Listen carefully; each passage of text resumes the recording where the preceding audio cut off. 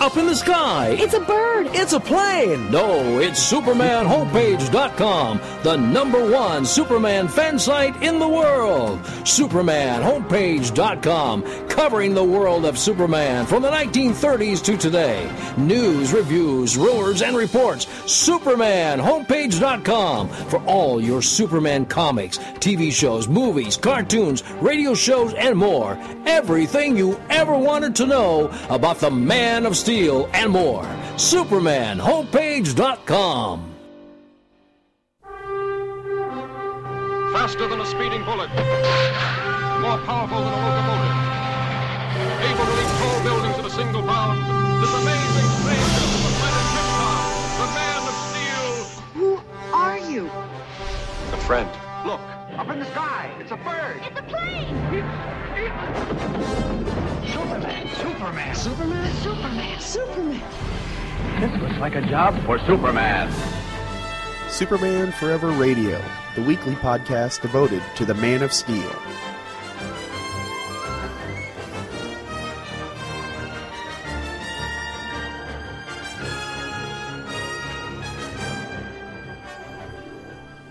Welcome to Superman Forever Radio, episode 49. I am J. David Weeder. I am your mild-mannered host. And this week, we finish out our look at the Black Ring Saga, the final Lex Luthor story of the post-crisis era. But first, an email from Mr. Steve J. Rogers. Steve writes, "Hey David, glad to see the show back. Thought I'd hit up the Man of Steel toy line. As I am your age, obviously this came about after I had stopped with having a steady stream of action figures in my toys, save for Kenner starting lineups, and some random stuff that survived a purge known as being given to the kids of a friend of my mother. So sadly, the Superpower Superman was part of that purge, and I never got the urge to buy a superhero action figures again until the late 90s, early 2000s, when DC Direct and Marvel Legends started popping up, and so I dabbled a bit into the hobby aspect of it. Kind of had the same run, Steve. Since they were the most comic book brought to 3D world, hard to call inanimate objects to life, no matter how many points of articulation looking figures ever, well, I had to look into getting some of my favorite characters. DC Direct Superman from the first Superman series in 2003 might be the best looking Superman figure of all time, and sadly the only Superman figure I ended up purchasing as I simply ran low on time, space, and money to devote to any sort of action figure hobby. So once again, a Superman figure was set free, this time to one of my, at the time, co-workers' kids, whom I saw one day with a comic book superhero shirt on. Well, that's kind of win, Steve. That's made of win. Hopefully you converted a fan there. Now, that Superman figure that you're talking about is a gorgeous, gorgeous figure.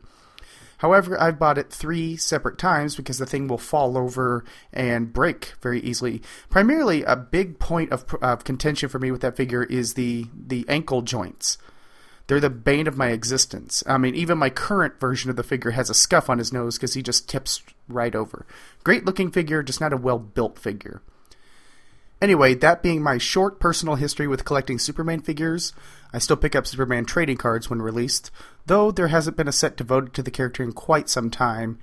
I enjoyed this bit of time travel, back to the crazy 1990s. Say this though, at least the shortness of the Man of Steel line prevented Superman from the same fate as Batman still has today. I mean, in the Movie Masters line, you can get the Christian Bale Batman in figure in various get-ups that clearly never were worn in any of Bale's 3 movies. Yeah, for the kids, but I really pity Batman completionists when it comes to all the various outfits toy makers have put him in, as well as his movie and animated form over the decades. Yeah, you got different lines there. I mentioned Legends of the Batman, and then they have Legends of the Dark Knight, which is a bigger scale. Night Force Ninjas. Oh, and there's another Batman line out now that's kind of an animated look. So yeah, I don't pity Batman completionists. Steve continues, can you give a top, 10 might be too much, but top 5 favorite Superman figures ever produced? Glad the show was back, Steve. Steve, I'd be glad to do a top 5. I actually had to take a look around here in the layer to figure out, really how do I rank these? So number 5 on my list is the DC Direct Showcase Presents Superman. It's a straight-up Kurt Swan, Al Plastino Superman. Looks gorgeous, and you get interchangeable heads that I think some of the more modern collectors may not get, but having read a lot of Silver Age, I find it really great, because you have a lion head Superman and head Superman, big bulbous head Superman. Great, great figure. Number 4, Matt Wagner's Trinity, because it's a bit cartoony. not necessarily animated, but sort of he has different proportions. So when it's standing on my shelf, it just stands out at me, and I can't help but look at it. Number 3, we have the DC Direct Classic Superman. This is another Curt Swan style, but it came with this base that had an American flag, a piece of kryptonite, and a Lois Lane figure. Just a great set, and it kind of goes hand in hand with the Superboy set from the same Silver Age-inspired line. Number 2, my superpower Superman. It's pure Jose Garcia Lopez. It's a big piece of my childhood. It was the first Superman figure ever, so it's always going to have a favorite place in my heart. Now, that's kind of beat out barely by my new Frontier Superman figure, which was kind of the start of my current collection. I just love the stocky body. He's meaty, and you have that Fleischer-style S, which won me over immediately. And it happened to come out just as I was reading Tom DeHaven's It's Superman, so I was already in a Golden Age mood, and this figure just hit the right chord at the right time, and every time I see it on my shelf, I smile broadly. So I'm going to put that at number 1, just as a personal favorite, not necessarily the best, but personal favorite. That one is win for me. So I appreciate you writing in, Steve. Keep the letters coming. I know it seems like from the time you wrote it to the time this episode came out, seemed like a big delay, but I am recording these well ahead of time to keep up with a weekly schedule. So keep on writing. I will keep on reading. I always enjoy hearing from you. And with that little business out of the way, I am ready to jump right into the Black Ring Saga. And we'll be kicking that off with Action Comics number 897, released on January 26th of 2011, bearing a March 2011 cover date. The cover by David Finch and Peter Steingor, that name I can't pronounce, Steigerwald, follows the trend of the March-dated DC books of having the lead character or characters cast against a simple white background with their symbol rather than the standard trade dress. Lex stands triumphant with Superman's tattered, burning cape held aloft, and like a lot of the covers from that cover month, I dig it for its simplicity. It's straightforward, it doesn't bury the lead, But we're not here to talk about that. We're here to talk about the Black Ring Part 8, which is within that wonderful cover. This was written by Paul Cornell, with art by Pete Woods, colored by Brad Anderson, lettered by Rob Lay. Will Moss and Matt Idelson provide the edits. And getting into the breakdown, we've been to Antarctica, Uganda, and the afterlife. Now Lex's quest for the Black Spheres takes him someplace really strange. Arkham Asylum. As Lex arrives, Spaulding tries to warn him of some findings he's made, that a lot of the information Lex found in the isopod was probably planted. Lois blows Spaulding off because Lex needs all of his concentration to interrogate his polar opposite, the Joker. The Joker greets Lex with 2 jelly jars on his table and makes a crack about how the world would be perfect if only he could kill Batman. Lex realizes that Joker is taking a jab at him and decks the Clown Prince of Crime right in the jaw. When Joker and Lex settle down, Joker challenges Lex to riddles to earn the information of how the Black Sphere can fit into a tiny, tiny cell. Joker's riddles reveal that the spheres can actually change size when they need to, and perhaps the sphere was drawn to the Joker's personality, and that what Lex seeks is under one of the 2 jars. Joker asks Lex to choose, and he picks the wrong one because a tiny magical singing pony prances across the table.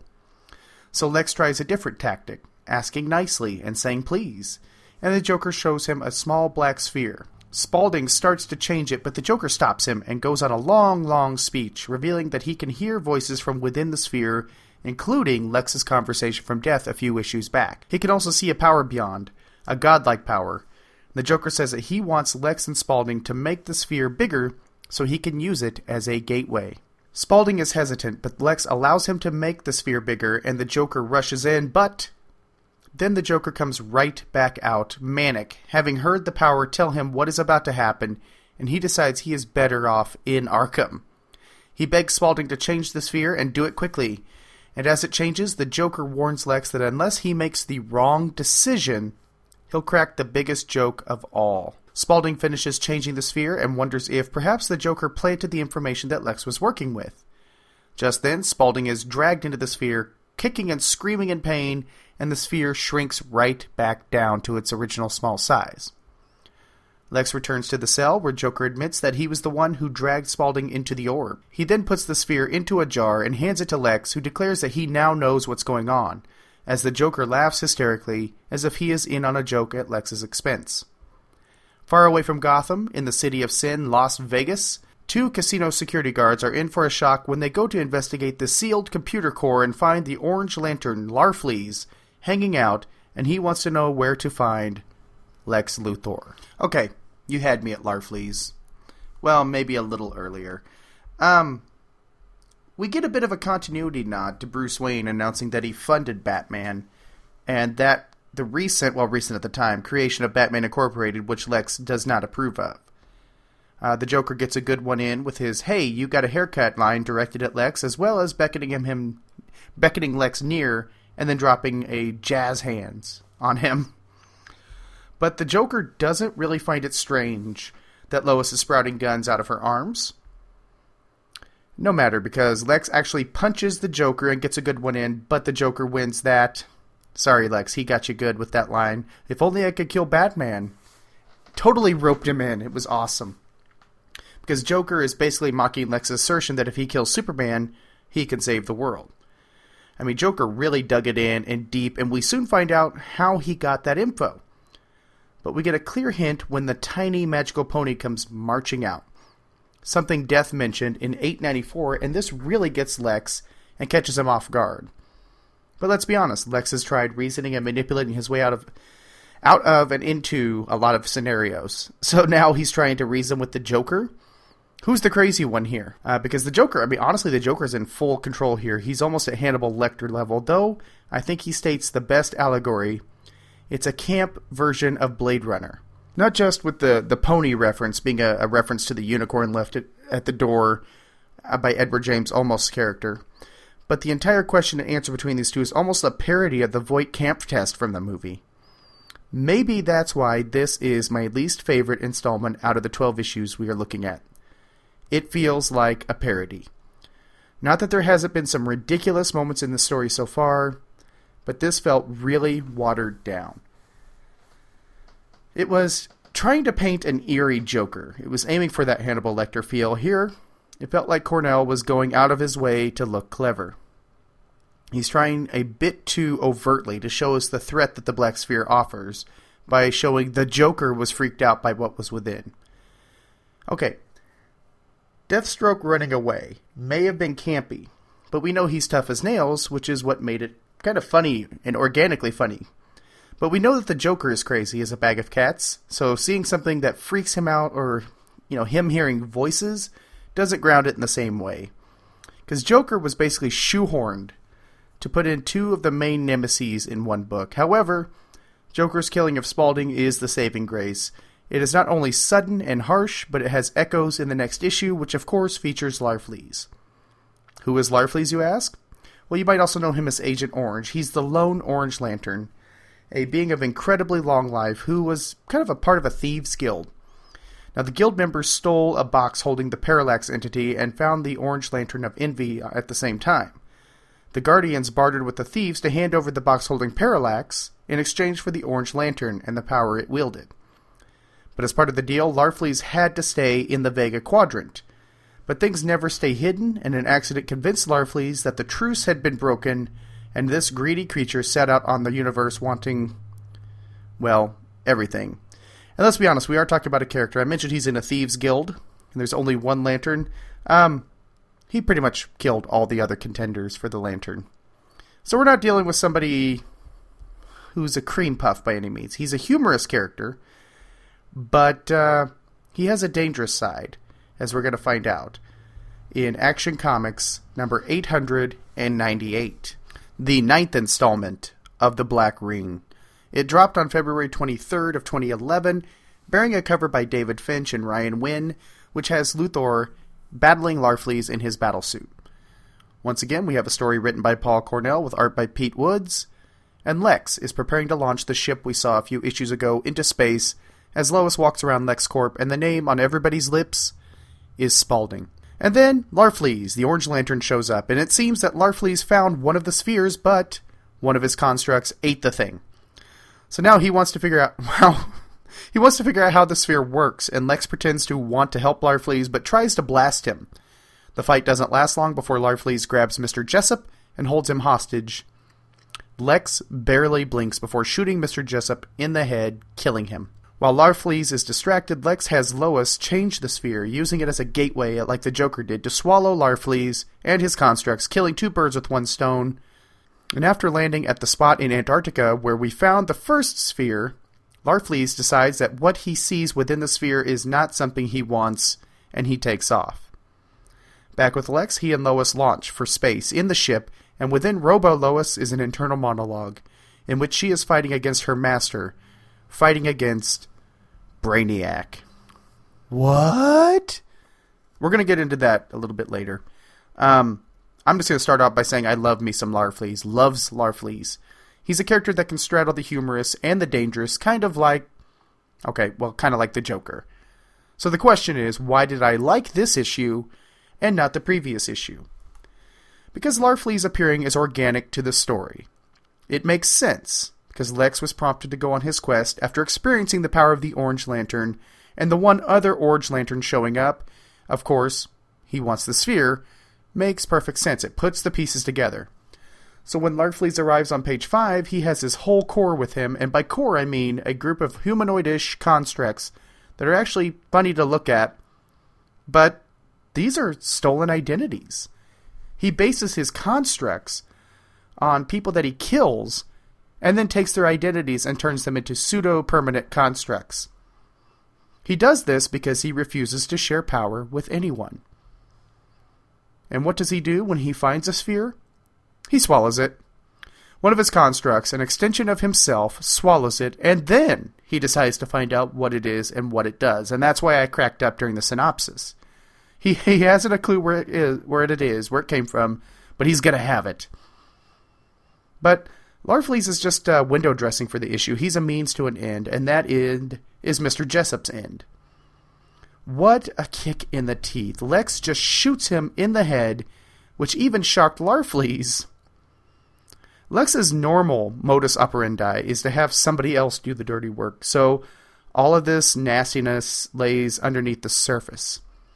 Because, generally speaking, everybody knows that Lex is dangerous, and costing him can cost you, but it's not always blatant. It's not always in-your-face danger that looms over your head. Because Lex is a guy that will smile at you, shake your hand, wish you the best, and then, well, you saw what happened to the scientist in issue 890. And the post-crisis era is filled with many incidents like this. Also, look at the story from Superman Volume 2, number 9, where Luthor visits the diner, makes an offer to a married waitress to pay her an obscene sum of money to spend some, shall we say, quality time with him in Metropolis. So as she's deciding, he bolts, leaving her to wonder what might have been for the rest of her life. And the implication is he does this all the time. It's all for the sheer jollies of messing with her little peon mind. That is the Lex Luthor we're used to. My knee-jerk reaction to seeing this was, it's an act that Lex Luthor is out, it's a sign that Lex Luthor is out of control, and driven beyond reason by this greed. But that's not the case.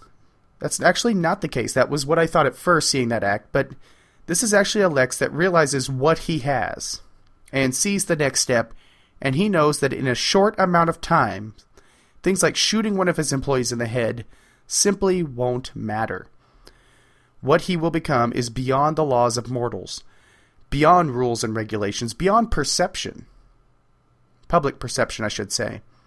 Because after all, what started as a quest for the power of the rings has turned into something more. Lex even says it, just a lantern ring, not enough.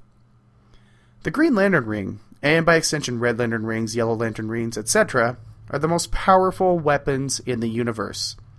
Think about it. By wearing one, you can create nearly anything simply by thinking it. Heck, look at Larfleeze. He created beings out of his power with a ring. Whether it be orange or not, Lex could fulfill his desires. He could invent anything that he envisions. It is limitless power.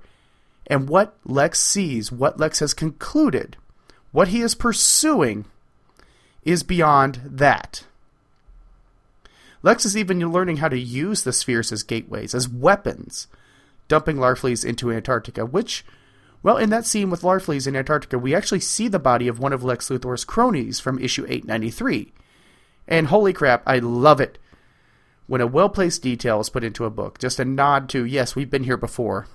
And I don't know, I like those little details. It makes a big difference for me.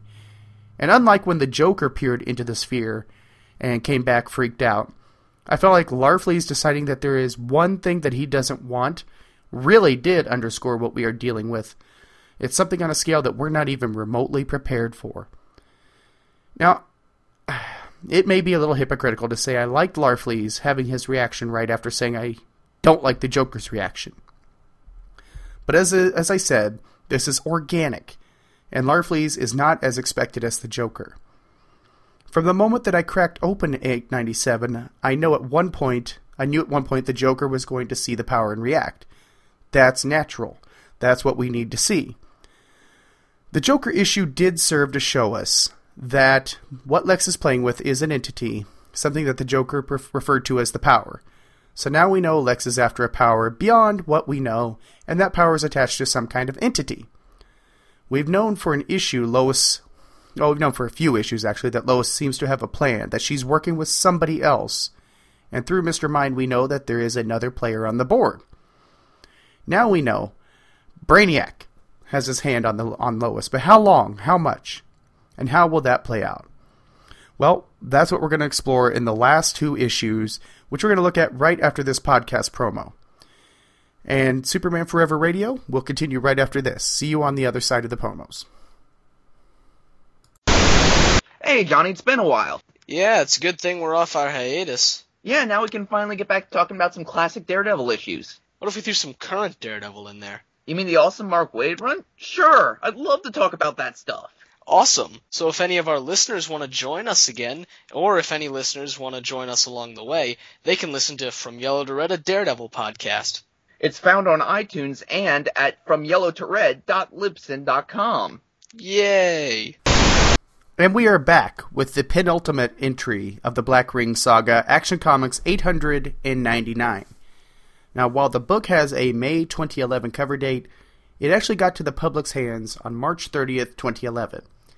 Once again, features a cover by David Finch and Wynn, showing Lex Luthor getting punched in the face by Brainiac. Very similar to last issue. Now, this is the redesigned Brainiac that Jeff Johns brought us in the storyline that led into New Krypton. Most Superman fans will know Brainiac, he who originated from the planet Kolu, who had the simple gig of shrinking cities, putting them into bottles. Now, throughout the years, we saw various versions of Brainiac, from a robotic superpowers version to the Brainiac 13 virus, where he was nearly an AI, and the early post-crisis when the alien entity took over a circus performer. What Johns did was to take all of those and tie them together, as well as giving Brainiac a more menacing physical appearance. Gone is the green alien in the short shorts, and now we have a bulky character in a sleek bodysuit. The thing that I feel like I should point out comes out of New Krypton. Luthor and Brainiac kind of teamed up, but in the end, Lex was revealed to be a plant, invading Brainiac's operation on behalf of the U.S. government and General Sam Lane in exchange for clearing his record clean. Luthor betrayed Brainiac, enlarging one of the cities on Brainiac's skull ship, destroying it, and helping to defeat Brainiac. So there isn't love lost between these two as we open the issue itself. Most of the same crew is back for the issue, but Pete Woods is replaced by Jesus Moreno on art chores, which kind of plays out well here. Okay, I want you to make sure you're sitting down. I want you to buckle your seatbelts, because we are about to get a lot of revelations dropped on us. Action Comics 899 opens with Lex and Lois in space, standing before the last of the black energy spheres, right on the cusp of completing his quest, when a familiar voice calls behind him, Brainiac in physical form. Brainiac reveals that Lex has been working for him the whole time.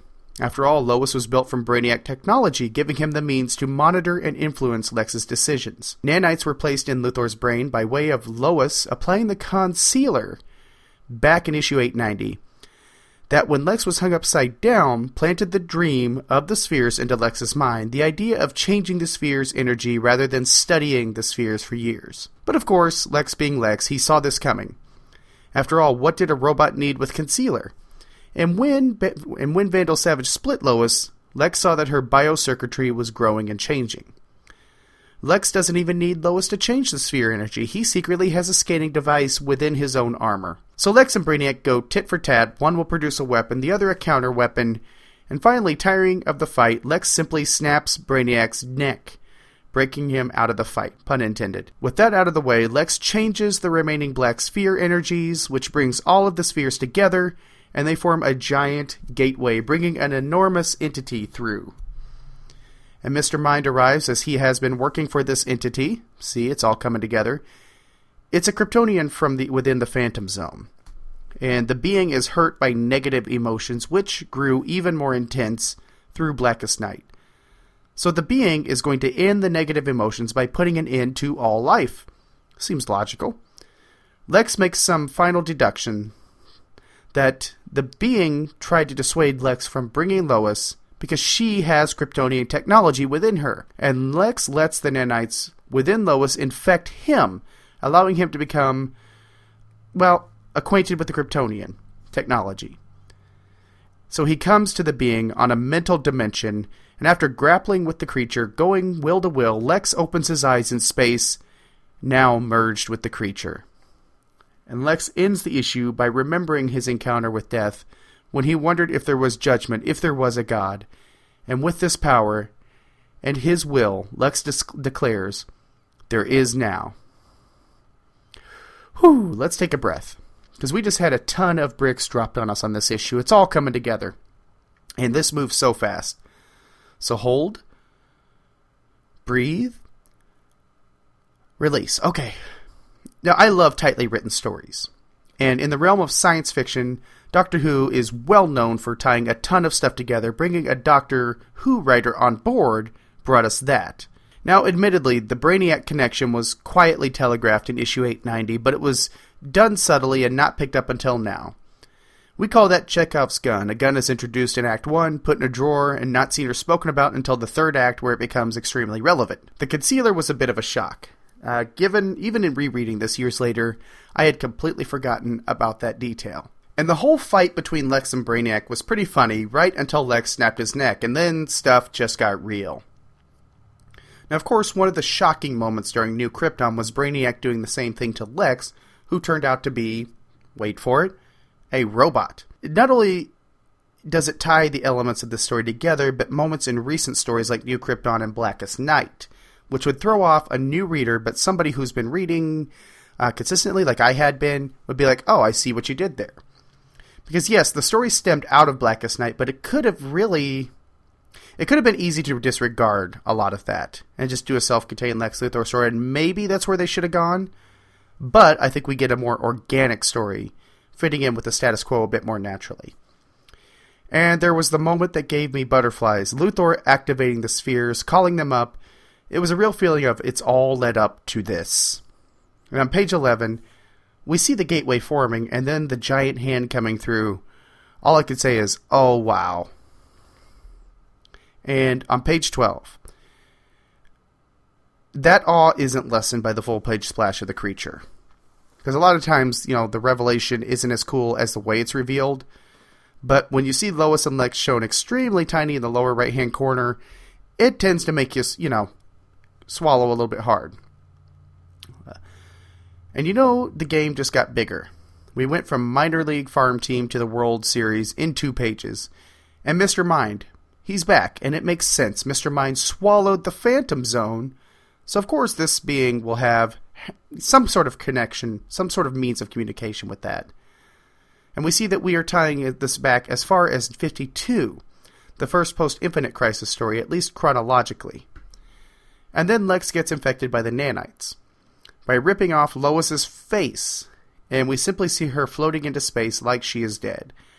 I distinctly remember reading this issue, because it was right after my wife and I had moved. It was one of the first new comics read in our new place, and I read it with my jaw open, especially when we get to the end with that all-powerful Lex, because this ended on a level that comics should aspire to. I could not wait until the next issue because of where this issue ended and the fact that it was the big 900th issue. And now we have everything laid out on the table. We are at the climax, and I am ready to jump right into Action Comics number 900. Now, Action Comics 900 was a huge deal. After all, it had a historic numbering, it was the conclusion to this story, and it marked the return of Superman to the book that launched him. When it went on sale on April 27, 2011, it came under fire very quickly for a backup feature in which Superman renounced his American citizenship. But it was hard to deny the excitement fans felt when this came out with 4 variant covers. After all, Superman had been absent from Action Comics since 2009, literally 2 years. We saw Nightwing and Flameberg take over the book during the New Krypton and then the Black Ring for nearly a year. The Man of Steel was back. The grounded storyline was heading towards its conclusion, and this was wrapping up and the reign of Doomsday was heating up. It felt like the Superman books were finally coming to a place where we could get back to business as usual for the first time in practically 3 years since the beginning of New Krypton. But what we didn't know was that we were about to see the end of this iteration of Superman. And we didn't have the knowledge that this would be the last Lex Luthor story ever. So before I jump into this bad boy, I want to touch on Reign of the Doomsday a bit, since we do get a bit of that in the issue. To put a point on it, this story was going through the other Superman-related books, except Superman. Basically, Doomsday would show up, he would snatch Superboy, and Supergirl, the Eradicator, Steel, and the Cyborg Superman. That was what had happened up to this point, and they ended up on a ship. Now, our Black Ring finale was written by Paul Cornell, as usual. But we had art by Pete Woods, Jesus Marino, Dan Jurgens, Norman Rapmund, Rags Morales, Adrian Syaf, Jamal Eigel, Jonathan Sabal, and Gary Frank. That is a bevy of artists. And we had covers by David Finch, Adam Hughes, Alex Ross, and Rodolfo Migliari. This final installment was 51 pages with no ads, the longest installment of the series. And we open with Superman returning to Metropolis after his long absence. He's seeking out Doomsday, who has beaten Steel and taken him. After assuring everybody he has it under control, Superman starts tracking Steel, who is in space with the other super people within a ship, and Doomsday is messing them up big time. But before Superman gets too far with that search, he gets zapped across the universe to come face to face with Lex in his new deity form. Superman quickly puts together that Lex is infused with Phantom Zone energy and spots the gateway to the Phantom Zone where Christopher Kent went at the end of Last Sun and sealed off the gateway. Lex explains his new form, that the being was the only one of its kind, evolving into this thing within the Phantom Zone, and now Lex has merged with it. Superman is shown human pain, specifically Lois Lane's emotions on the day he died, and Superman tells Luthor, "I know loss." Luthor takes Superman on a tour of those losses. He sees Jor-El and Lara as they send him away. He relives losing Chris Kent, the destruction of New Krypton, and the more recent loss of Jonathan Kent. This is where Lex clues in that Superman is really Clark Kent. And yet, Superman doesn't break, which enrages Lex. Why can't he, with his infinite power, break the Man of Steel? Thanks to the connection to the Zone Child, Lois, or Mr. Mind controlling Lois to be accurate, explains to Lex that the creature is still alive within him, and it is fighting him. It's keeping the full infinite power away from Lex. So Lex fights the creature internally, finally winning. By defeating and effectively destroying the creature, Lex taps into its full power, which spreads pure bliss throughout the universe. Death feels it on an Austrian ski slope. Vandal Savage finds his pure happiness per the prophecy. The Red Lanterns feel it. Thanagarians, Larkfleece, Deathstroke, Gorilla Grodd, Brainiac repairing himself on his ship, and even Batman feels a moment of pure, unfiltered bliss. Superman tells Lex that he can use this power to achieve what he has always wanted, to be the savior of humanity, of the universe even. And Mr. Mind tells Lex that to keep the infinite power, he can never do anything negative, only positive. The creature made sure of that when it was destroyed. So that means he can't use the power to destroy Superman. So on the table, Lex can do anything, as long as his worst enemy still lives and is blissfully happy. Lex can't live with that. and that means the infinite power left him as soon as he made that decision, also severing the connection to Mr. Mind. Superman realizes that now, the harder Lex tries to destroy Superman, the more power he loses. So he provokes Lex so that he blasts Superman over and over again until finally the energy is spent, and Lex reverts to his human form. The bliss fades from the universe, and in Arkham, the Joker laughs because Lex just played the ultimate joke on the universe, giving it bliss and then snatching it right away. Powerless and defeated, Lex reminds Superman that his comrades are all in danger before floating backward into one of the black spheres, disappearing within it before the spheres themselves vanish. Superman's nemesis fades away for the last time. Lois Robot still lives and tells Superman that she wants to make her own way, with her own face, since Lex ripped, her Lois face off. And with Lex defeated, Superman takes Lex's ship and goes to find his super family who are still aboard the Doomsday ship, but that is a story for another time. Can I just say that this issue starts perfectly? With the first 3 pages, we get Superman returning to Metropolis and making the statement, "I'm back and I will win this." I'm already on board. Superman walks in and owns this story, and this story has been a Lex Luthor story for many, many issues. And as an added event, we get to see the convergence of the Black Ring story with the Reign of Doomsday, and both collide in an interesting way. Now, since I want to come back to the Reign of Doomsday sometime down the road, I'm going to play down those elements of the issue and talk about those at another time. But we move to a scene where Superman stands in front of Lex in his new form and sees the Phantom Zone portal. His first and foremost thought is of Christopher. I never got to the conclusion of Last Son on this show. But to summarize Last Son, to get all the Phantom Zone criminals, including Zod, back into basically put the genie back in the bottle, Chris had to return to the zone, and the portal was sealed off. And that's where Superman's heart is. Even staring down this mortal enemy in an ultra-powerful form, his mind is on Chris, the closest thing he has to a son. I always wish that Chris had stuck around, to be honest. I think he would have livened up the status quo in ways that New Krypton didn't. I mean, after all, Lois and Clark had been married for nearly a decade when Last Son was being published, so adding a kid would have been a logical next step and provided a lot of great story ideas. We saw a lot of that play out in Camelot Falls with the Pig Iron Watch, with the Red Sun energy. I thought that was great. But alas, that's a tangent topic. Returning to Superman's death was a touching scene. It made more so upon this reread. The recent coverage of From Crisis to Crisis made the re-experience of it a little bit more poignant than when I read this issue the first time. Because as I record this, it has been officially 20 years since Superman's 75th issue hit stands. So now the context of that and this story are gone with the New 52. That's not a slam on the New 52, by the way. But to revisit this, especially so soon after that coverage, really just kind of punched me in the face. And while I may get a wistful feeling reading through this and a bit of a pang of loss for this continuity, I really do enjoy the new material. And we get a Superman's darkest moments, including watching through his eyes as his birth parents say their goodbyes to him.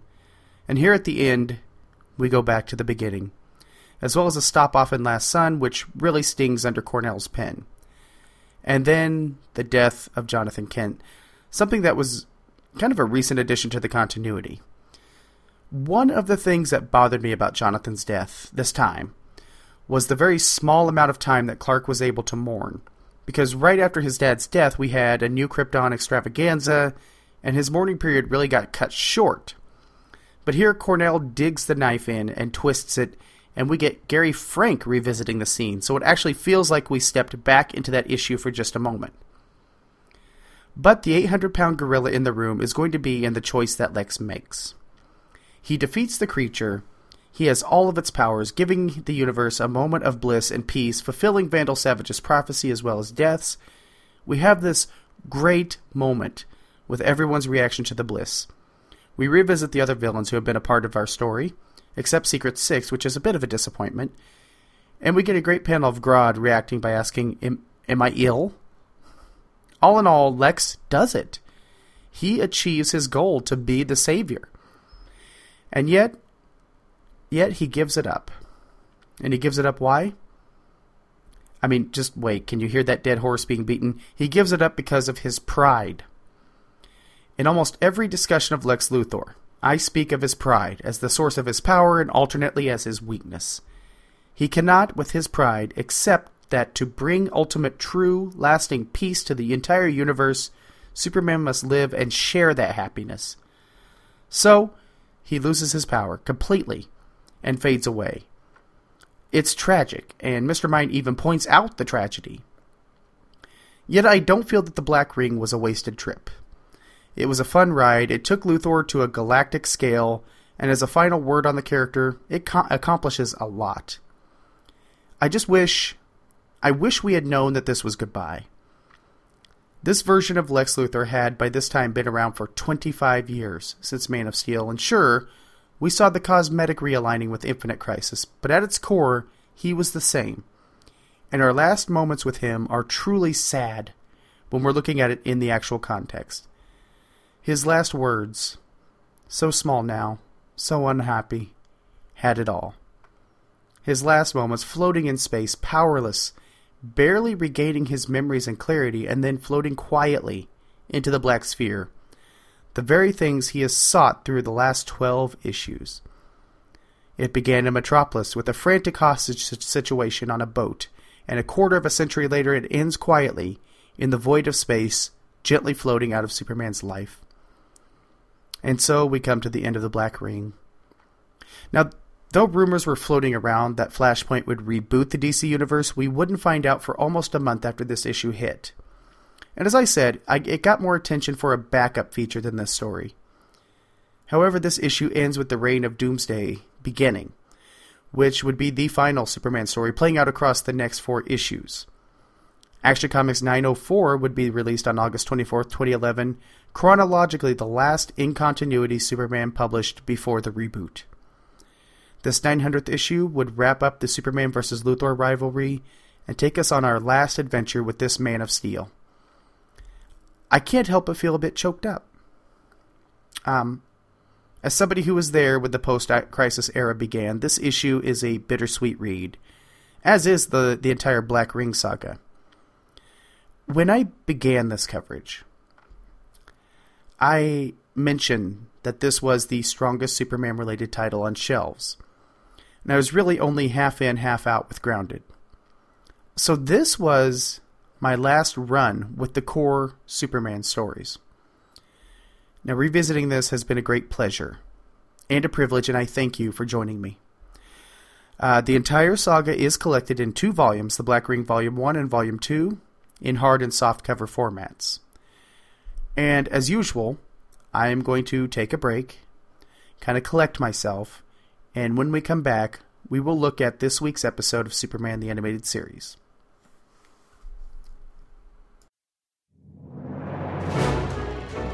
Ready to form Voltron!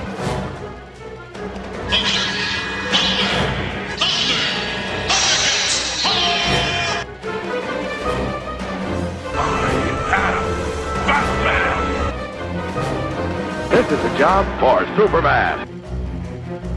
Power Rangers! Right away, Michael.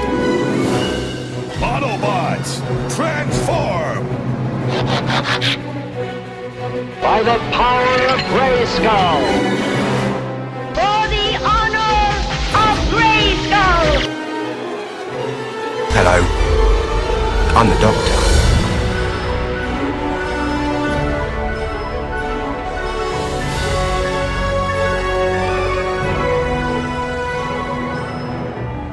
Charlie's Geekcast, coming January 1st, 2013 to www.charliesgeekcast.com.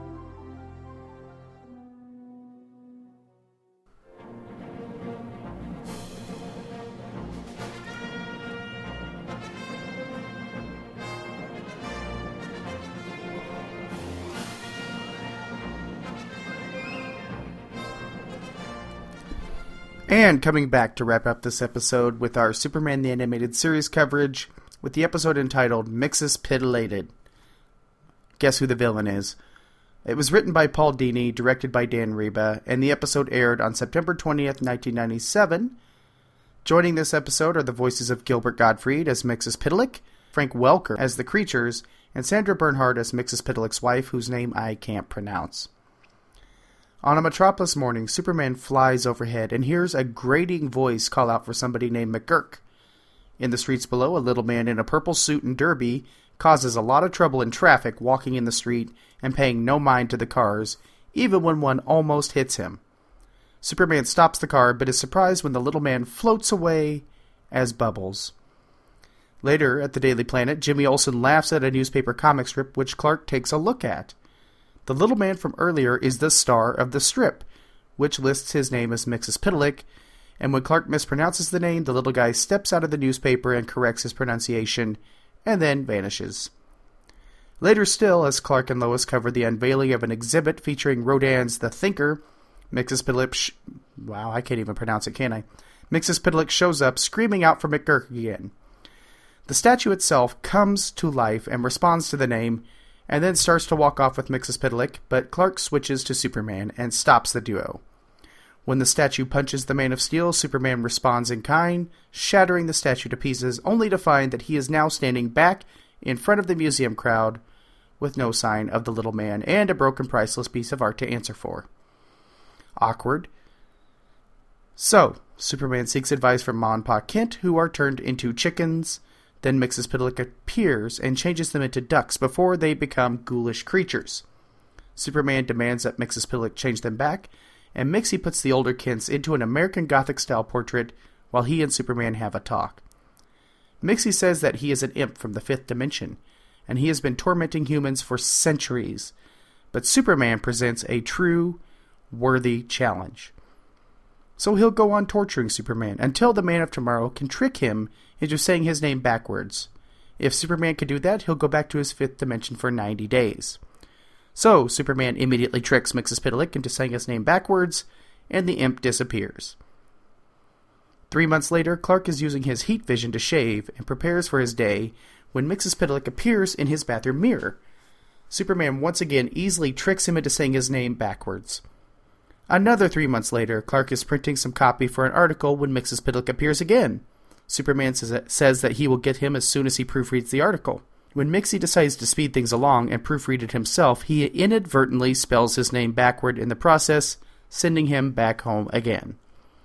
Back in the 5th dimension, Mxyzptlk complains to his vivacious redhead of a wife about Superman beating him, ignoring his wife's new outfit. His wife tells Mixie that maybe he should just destroy Superman. So Mxyzptlk spends quite a great deal of time building a big bad suit of armor, all the while completely ignoring his wife's advances. When the 90 days is up and the suit is ready, Mixie heads back to our dimension only to return in 5 seconds. Another 90 days passes, and a penguin walks down the aisle of the Daily Planet, right before Lois turns into a horse, and, well, the entire planet staff changes into different animals. As Mxyzptlk feeds Lois a carrot, he changes the rules.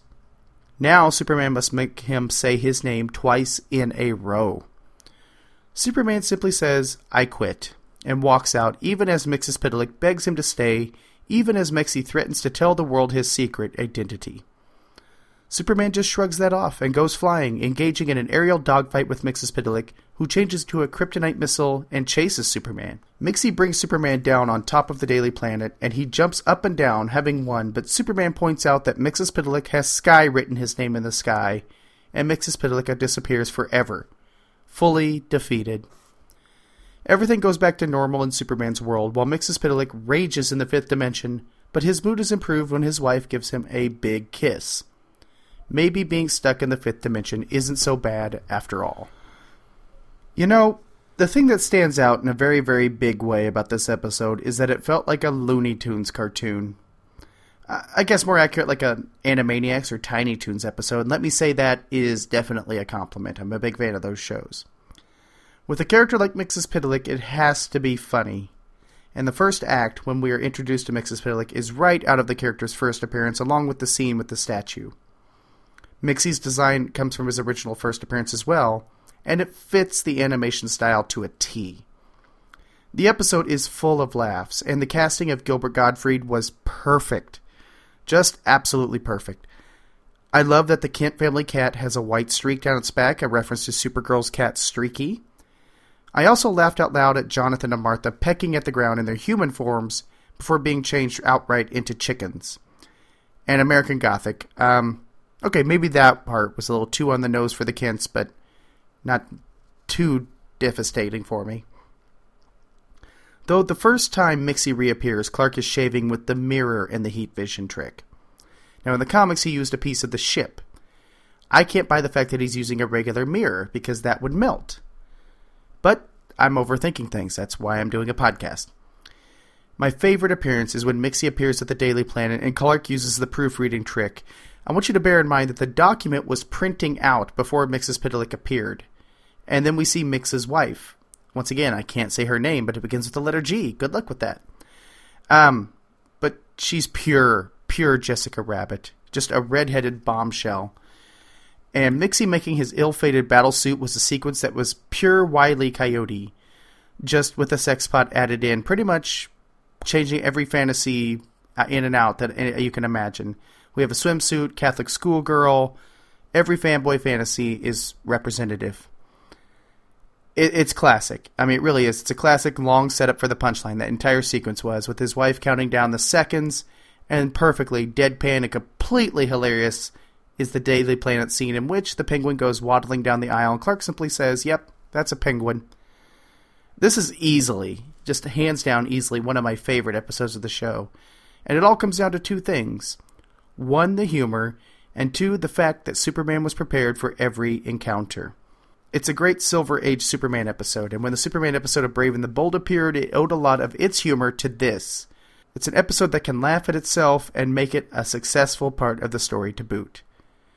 And with that, we come to the end of this episode.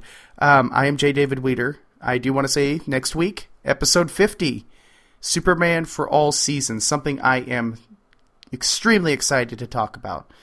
So I look forward to seeing you here in 1 week. Until then, keep on fighting the never-ending battle. This has been Superman Forever Radio, a Networld production.